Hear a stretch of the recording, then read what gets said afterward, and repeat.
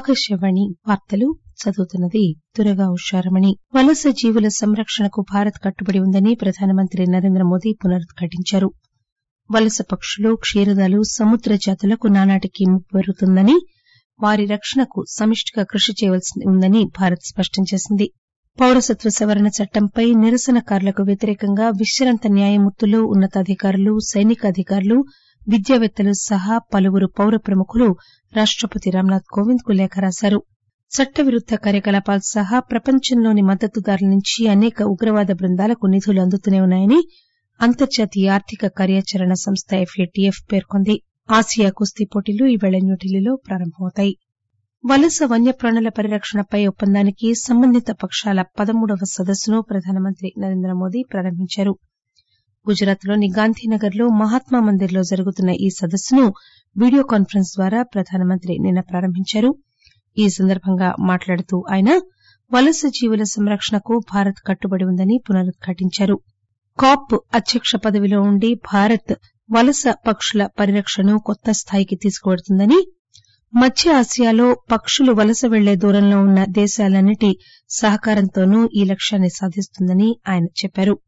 పరిరక్షణ, సుస్థిర జీవనశైలి, హరిత అభివృద్ది నమూనా ఆధారంగా వాతావరణంలో మార్పులపై చర్యలను భారత్ పెంపొందిస్తోందని ఆయన చెప్పారు. వన్యప్రాణి జాతులు, వాటి ఆవాసాలను పరిరక్షించడం అనేది భారత సాంస్కృతిక వారసత్వంలో భాగమని, కరుణ, శాంతియుత సహజీవనం అనే విలువలపైనే ఈ వారసత్వం ఆధారపడి ఉందని మోదీ అన్నారు. వన్యప్రాణి సంరక్షణకు, దేశంలో అటవీ విస్తీర్ణాన్ని పెంచేందుకు తమ ప్రభుత్వం తీసుకున్న వివిధ చర్యల గురించి ఆయన వివరించారు. ప్రత్యేకంగా ఒక్కో జాతి కోసం అమలు చేసిన పరిరక్షణ కార్యక్రమాల వల్ల సత్ఫలితాలు లభించాయని ఆయన చెప్పారు. పెద్ద పులుల సంఖ్యను 2010 నుంచి 2022కి రెట్టింపు చేయాలన్న లక్ష్యాన్ని ముందే చేరుకున్నామని, 1411 ఉన్న ఈ పెద్ద పులులు 2020 నాటికి 2967కి పెరిగాయని మోదీ చెప్పారు. వలస పక్షులు, క్షీరదాలు, సముద్ర జాతులకు నానాటికీ ముప్పు పెరుగుతున్నదని, వాటి రక్షణకు సమిష్టిగా కృషి చేయాల్సి ఉందని కూడా భారత్ ఈ సందర్భంగా స్పష్టం చేసింది. కాప్ అధ్యక్ష పదవిని కేంద్ర పర్యావరణ శాఖ మంత్రి ప్రకాశ్ జావదేకర్ చేపట్టారు. దాదాపు 230 దేశాలకు చెందిన ప్రతినిధులు ఈ సదస్సులో పాల్గొంటున్నట్లు ఆకాశవాణి విలేకరి తెలియజేశారు. పౌరసత్వ సవరణ చట్టానికి వ్యతిరేకంగా నిరసన ప్రదర్శన చేసిన వారిపై సుమారు 150 మంది ప్రముఖ పౌరులు రాష్టపతి రామ్నాథ్ కోవింద్ కు లేఖ రాశారు. లేఖపై సంతకాలు చేసిన వారిలో మాజీ న్యాయమూర్తులు, ప్రభుత్వాధికారులు, సైనికాధికారులు, విద్యావేత్తలు ఉన్నారు. పౌరసత్వ సవరణ చట్టానికి, జాతీయ జనాభా రిజిస్టర్ కు, NRCకి వ్యతిరేకంగా అసత్య ప్రచారం దురుద్దేశంతో జరుగుతోందని, దేశానికి నష్టం కలిగించే ఉద్దేశంతో ఇలా చేస్తున్నారని వారు ఆరోపించారు.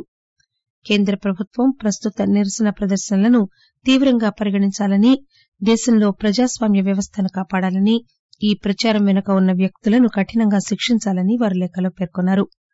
లేఖపై సంతకాలు చేసిన వారిలో వివిధ హైకోర్టులకు చెందిన 11 మంది మాజీ జడ్జీలు, 24 మంది రిటైర్డ్ IAS అధికారులు, 11 మంది మాజీ ఇండియన్ ఫారెన్ సర్వీస్ అధికారులు, 16 మంది పదవీ విరమణ చేసిన IPS అధికారులు, 18 మంది విశ్రాంత లెఫ్టినెంట్ జనరళ్లు ఉన్నారు. ఒక కుట్రతో, సమన్వయంతో ఈ ప్రచారాన్ని కొనసాగిస్తున్నారని, దీనివల్ల హింసాత్మక నిరసన ప్రదర్శనలు జరిగి ప్రభుత్వ, ప్రైవేటు ఆస్తులు ధ్వంసమవుతున్నాయని వారు పేర్కొన్నారు. పౌరసత్వ సవరణ చట్టం NRC గురించి అసత్య ప్రచారం చేసి దేశంలో భయాందోళనలు పెంచేందుకు వారు కుట్ర పన్నారని లేఖలో ఆరోపించారు. ఏదైనా చట్టం పట్ల నిరసన వ్యక్తం చేసే అధికారం ప్రజలకు మౌలికంగా ఉందని, అయితే పబ్లిక్ రోడ్లను అడ్డుకోవడం అనేది ఆందోళన కలిగించే విషయమని సుప్రీంకోర్టు పేర్కొంది. ఢిల్లీలో పౌరసత్వ సవరణ చట్టానికి వ్యతిరేకంగా షాహీన్బాగ్ లో కొనసాగుతున్న నిరసన ప్రదర్శన వల్ల రోడ్లు మూతబడ్డాన్ని సవాల్ చేస్తూ దాఖలైన పిటిషన్లపై కోర్టు నిన్న విచారణ జరిపింది. Justice SK Kaul, justice KM Joseph తో కూడిన ధర్మాసనం ప్రజాస్వామ్యం ప్రజాభిప్రాయ వ్యక్తీకరణపైనే ఆధారపడుతుందని, అయితే వాటికి కూడా పరిమితులు, సరిహద్దులు ఉన్నాయని పేర్కొంది. షాహీన్బాగ్ నిరసన ప్రదర్శనకారులతో మాట్లాడి ప్రజలకు ఇబ్బంది లేకుండా వారు ప్రత్యామ్నాయ స్థలానికి తరలిపోయేలా ఒప్పించాలని, అది కనుక పనిచేయకపోతే పరిస్థితిని చక్కదిద్దే బాధ్యతను అధికారులకు అప్పగిస్తానని ధర్మాసనం పేర్కొంది. జమ్మూ కశ్మీర్లో ప్రతిపాదిత నియోజకవర్గ పునర్విభజన కమిషన్ కు తన తరఫున ఎన్నికల కమిషనర్ సుశీల్ చంద్ర నేతృత్వాన్ని ప్రధాన ఎన్నికల కమిషనర్ సునీల్ అరోరా ప్రకటించారు. నియోజకవర్గ పునర్విభజన కమిషన్ సంబంధిత సభా వ్యవహారాల మంత్రిత్వ శాఖ విజ్ఞప్తి మేరకు ఈ నిర్ణయం తీసుకున్నారు. జమ్మూ కశ్మీర్ కేంద్ర పాలిత ప్రాంతంలోని 14 జిల్లాల్లో 55 బ్లాకుల్లో పంచాయతీ ఉప ఎన్నికల రెండో విడతకు ఎన్నికల ప్రధానాధికారి నోటిఫికేషన్ జారీ చేశారు. 12,650 పంచ్లు, సర్పంచ్ల పదవులకు 8 విడతలుగా మార్చి 5వ తేదీ నుంచి 20వ తేదీ వరకు ఉప ఎన్నికలు జరుగుతున్నాయి. ఆకాశవాణి వార్తలు వింటున్నారు. చట్టవిరుద్ద కార్యకలాపాల ద్వారానే కాక ప్రపంచవ్యాప్తంగా గల మద్దతుదారుల నుంచి అనేక ఉగ్రవాద బృందాలకు నిధులు అందుతూనే ఉన్నాయని అంతర్జాతీయ ఆర్థిక కార్యాచరణ సంస్థ FATF పేర్కొంది. ఉగ్రవాదానికి నిధుల ప్రవాహాన్ని నిరోధించే ప్రమాణాలను ఎప్పటికప్పుడు పటిష్టం చేస్తున్నప్పటికీ ఈ పరిస్థితి ఏర్పడ్డాన్ని FATF ఎత్తిచూపింది. వారం పాటు సాగే అంతర్జాతీయ సంస్థ శిఖరాగ్ర సమావేశం ప్రస్తుతం ప్యారిస్ లో కొనసాగుతుండగా ఉగ్రవాదానికి పాకిస్తాన్ అండదండల గురించి భారత్ తన వాదనను వినిపించింది. లష్కర్ ఎ తయ్యబా, జైషే మొహమ్మద్, హిజ్బుల్ ముజాహిదీన్ వంటి భారత్ వ్యతిరేక ఉగ్రవాద సంస్థలకు పాకిస్తాన్ నిరంతరం సహాయం అందిస్తోందని స్పష్టం చేసింది. లైఫ్ సైన్సెస్ కు ప్రధాన కేంద్రంగా మారిన హైదరాబాద్ లో జీనోమ్ వ్యాలీని విస్తరించేందుకు మాస్టర్ ప్లాన్ సిద్దం చేస్తున్నట్లు తెలంగాణ రాష్ట పరిశ్రమల శాఖ మంత్రి కె తారక రామారావు చెప్పారు. జీనోమ్ వ్యాలీని ఆసియాలోనే అతిపెద్ద కేంద్రంగా తీర్చిదిద్దేందుకు కావాల్సిన మౌలిక వసతులు కల్పించనున్నట్లు చెప్పారు.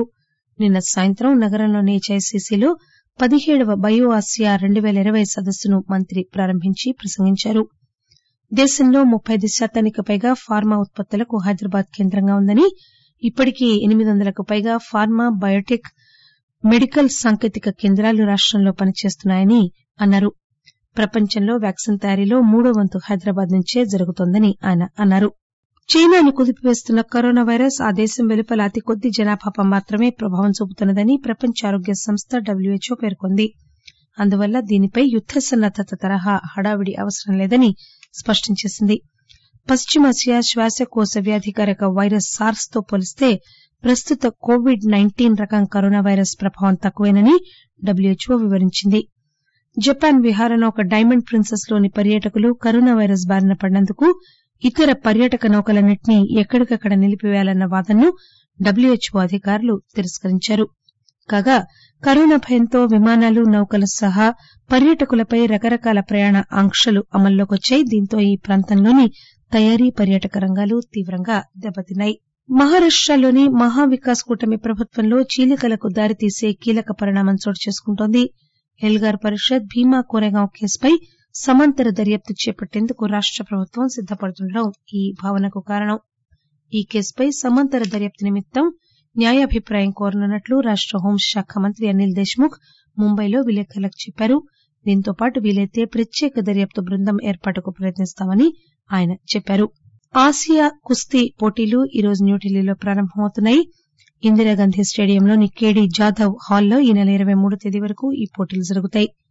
30 బరువు శ్రేణుల్లో ఈ పోటీలు జరగనున్నాయి. ఫ్రీస్టైల్ పురుషులు, మహిళలు, గ్రీకో రోమన్ విభాగాల్లో తలో 10 పోటీలు జరుగుతాయి.